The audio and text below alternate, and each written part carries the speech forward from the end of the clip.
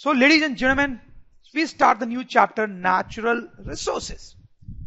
What does natural mean? Something provided by nature. What is resources? Something useful. So what does the collective term natural resources would mean? We can say that natural resources are resources provided by nature for survival and use of living beings. Natural resources are resources provided by nature for survival and use of living beings. Okay. For example, sun.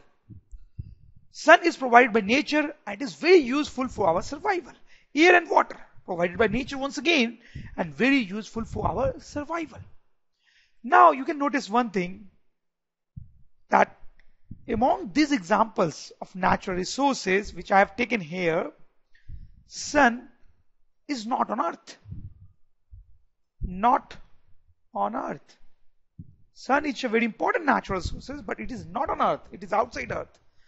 But air and water are natural resources which are on earth. In fact, there are many other natural resources as well. For example, forest. That is also a natural resource, and that is on earth. So in this chapter, we are going to concentrate on such natural resources which exist on earth. So let's start the chapter then. In this chapter, we are majorly going to talk about three resources: air, water and land. Right now we'll see very briefly about them, then one by one we'll go in detail. So talking about air, first of all, we all know what is air. The earth is surrounded by air from all the sides. And what do we call this air? Atmosphere. You know that, atmosphere. We can say atmosphere is the blanket of air surrounding earth. Atmosphere is the blanket of air surrounding earth, right? No doubts about it. Next comes water. As we know, 75% of earth's surface is covered with water. See, this is earth.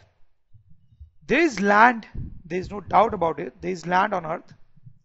But most of the portion is covered by water.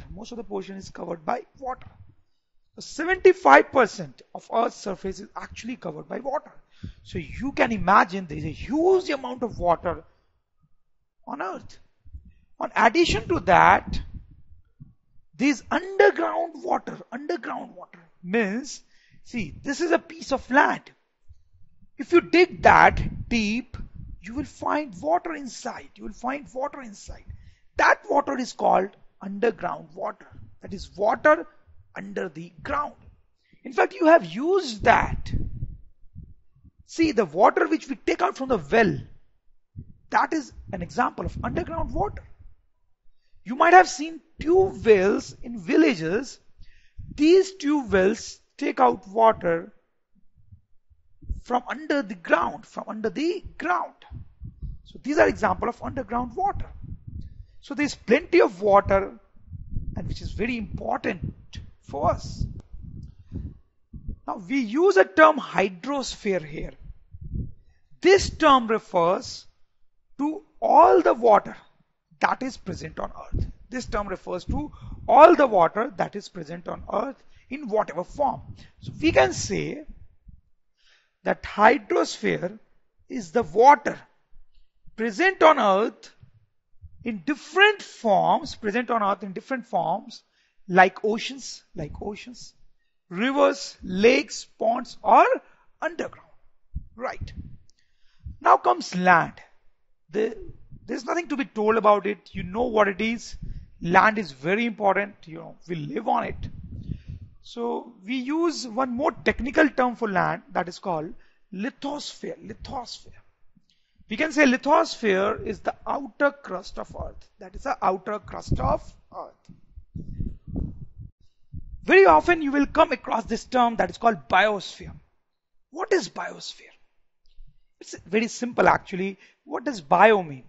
Bio means life. You know that. Obviously we are studying biology. So you know what does bio mean? Bio means life. So we can say that biosphere is read carefully with me. Everything on earth that is related to existence of life on earth. Everything on earth that is related to existence of life on earth forms biosphere. So whatever is there on the earth, if it is related to existence of life, it will be part of biosphere. I'll give you examples. Land, air, water. They all support life on earth. So we'll say they are part of biosphere. Not only that, I'll give you more examples. Plants, animals, forests, they are also biosphere. Forest, obviously. Why plants? Plants support life. Animals, for example, live by eating plants. So plant forms biosphere. It's a part of biosphere. Animals support existence of other animals. So they are also part of biosphere.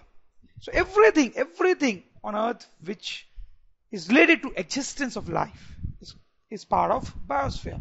Now, you might have noticed that there are two components of biosphere. You see, land, air, water. They are all non-living components of biosphere. But plants, animals, forests, they are living components of biosphere. So we can say biosphere has non-living components as well as living components. So these non-living components are also technically known as abiotic components. Abiotic components of biosphere. And these living components are also technically known as biotic components. Biotic components of biosphere. Okay, so now we are going to discuss about air in detail, and I'm going to tell you why air is such an important natural resource. And the first important use of air, as we all know, is for breathing. We know that air around us is composed of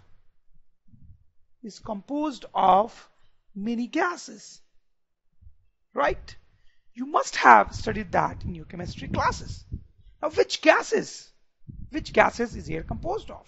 You must be knowing even that. Nitrogen, sorry, the spelling is wrong. Nitrogen, oxygen, carbon dioxide, water vapors. There are some other gases also, but they are in very small amounts, so we are not going to talk about them here. And you also must be knowing that nitrogen forms 78% of air around us, oxygen forms 21% of air around us, and rest 1% is for all the other gases. Now, I must say that this particular composition of air is unique to Earth. Other planets,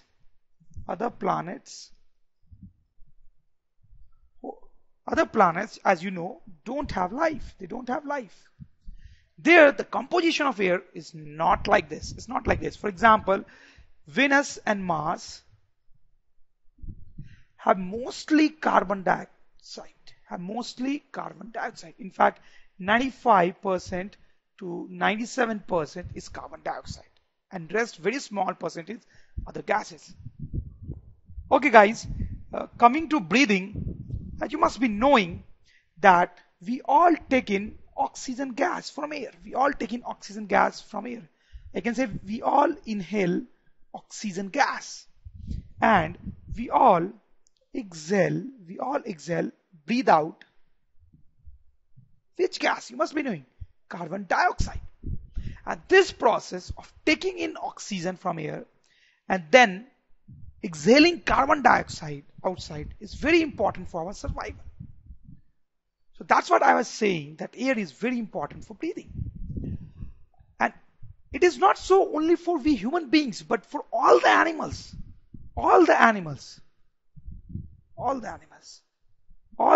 do the same. They take in oxygen and breathe out carbon dioxide.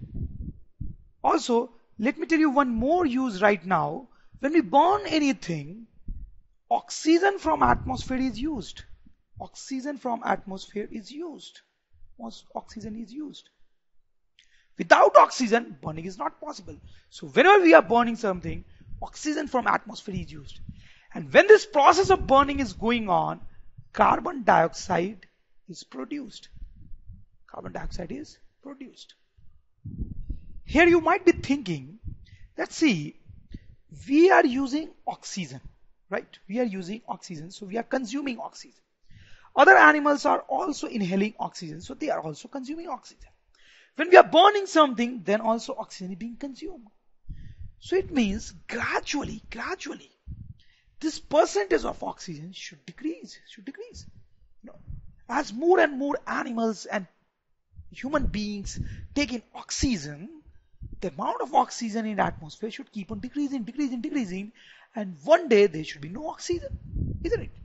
At the same time, we are producing carbon dioxide. Other animals are also producing carbon dioxide. When we burn something, then also carbon dioxide is being produced. So if it is getting produced, then its percent should keep increasing. But it doesn't happen. You know that. It doesn't happen. Oxygen doesn't decrease. It is always 21%. Carbon dioxide doesn't increase. It is always in a small amount.